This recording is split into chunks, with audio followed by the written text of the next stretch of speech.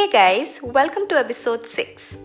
Today's topic is very personal and I'm pretty nervous because I've never openly spoke about it even with my closest friends. It's all about how I started loving my body and dealt with body shaming. I feel most of us have been there and it absolutely sucks to be in a place where you hate your body. So if you're someone who is going through it right now, this one's for you. For me, it started at home. My parents always told me that I don't have the right body type and certain clothes wouldn't look nice on me. Obviously, they meant no harm. They wanted me to look good. But growing up with that made me so insecure about my body to a point where I didn't even want to talk about it. I remember once we had a family outing and there was this guy who was making sketches. So I wanted a portrait of myself too. And when the sketch was made, my mom was like, "Your eyes don't match. One eye is smaller than the other." And I don't know why I remember this incident so prominently, but that made me so insecure about my eyes. And they spoke about my nose, my lips being too thin, and my hair being so frizzy. At a point, I remember thinking, am I even beautiful? Everything in me is so imperfect. Sometimes even friends just jokingly talk about your body and make fun of it, which is supposed to be funny, and oftentimes I just laugh it off. But it really makes me feel insecure.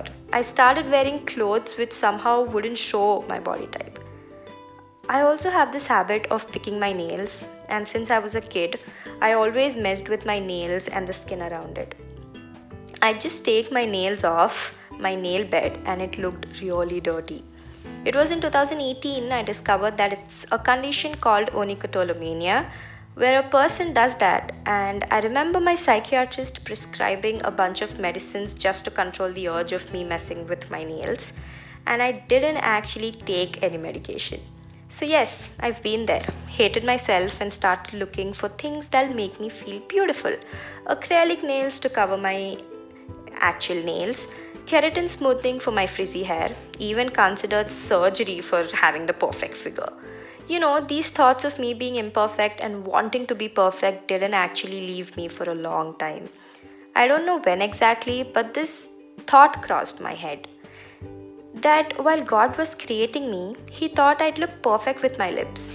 He thought I'd look perfect with my frizzy hair and brown eyes, and I do. If my Creator thinks this is perfect for me, then this is the perfect me. And it isn't like I don't want to get my hair and nails done anymore. But now it'll only be to try something different that'll make me happy, not because I don't love my body in any way. So the journey of loving myself was a bit hard, but let me share some things that have helped me in the process. Firstly, start accepting and loving your body. Start knowing your whole complete self. This is who you are and you're going to live in this body forever. Accept all that it has, your hair, acne, stretch marks, tummy rolls, everything, and own it. This is your body. You can't be like, I like this, I like my nose, but not my eyes. It does not work like that. Next is to commit to your body and take care of it. If you want to work out, not for anyone else but you. Start taking care of your skin if you want to. I started taking care of my nails a year ago and now they actually got a lot better. So start your self-care journey. Understand what your body needs and give it that. Stop comparing your bodies to someone else's. Just drop it. You have what the universe thought is best for you and they have what the universe thought is best for them. People have made these notions of perfect bodies and we try to match those standards. Why? We don't compare a rose and a sunflower because they're beautiful in their own ways and so are we. Stop thinking that you're going to be happy if you have whatever is a perfect body for you. Consume content that makes you feel beautiful. I started looking at a lot of body positivity posts on social media and honestly, I'm so grateful for all these who come up with their stories. We are in an era where people are openly talking about it and normalizing it, which helped me a lot. I also remember watching an ad which focused on how you can wear whatever you want to.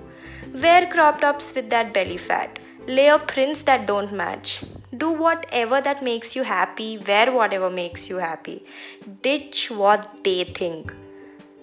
The last and the most important thing to remember is to have patience. Loving yourself takes time. It's not a quick process. So don't pressurize yourself. Simon Sinek puts it well. He says it's like brushing your teeth every day. We do it because that's inculcated in us. But what if you stop brushing for 2 months? You'll have cavities. Loving yourself works in the same way too. It's the mindset, the small things that you do for yourself. Maybe you'll not see a significant change every day, but when you look back at yourself, you'll know that you've come a long way and you're a different person. I wasn't like this a year ago, but look at me now. I still get messages telling I'm getting fat, I have chubby cheeks, but jokes on them. Because you know what? I love myself and my double chin, and I'm happy with it. So, what they think isn't of my concern. That brings us to the end of today's podcast. Hope this helps in some way, and thank you so much for listening.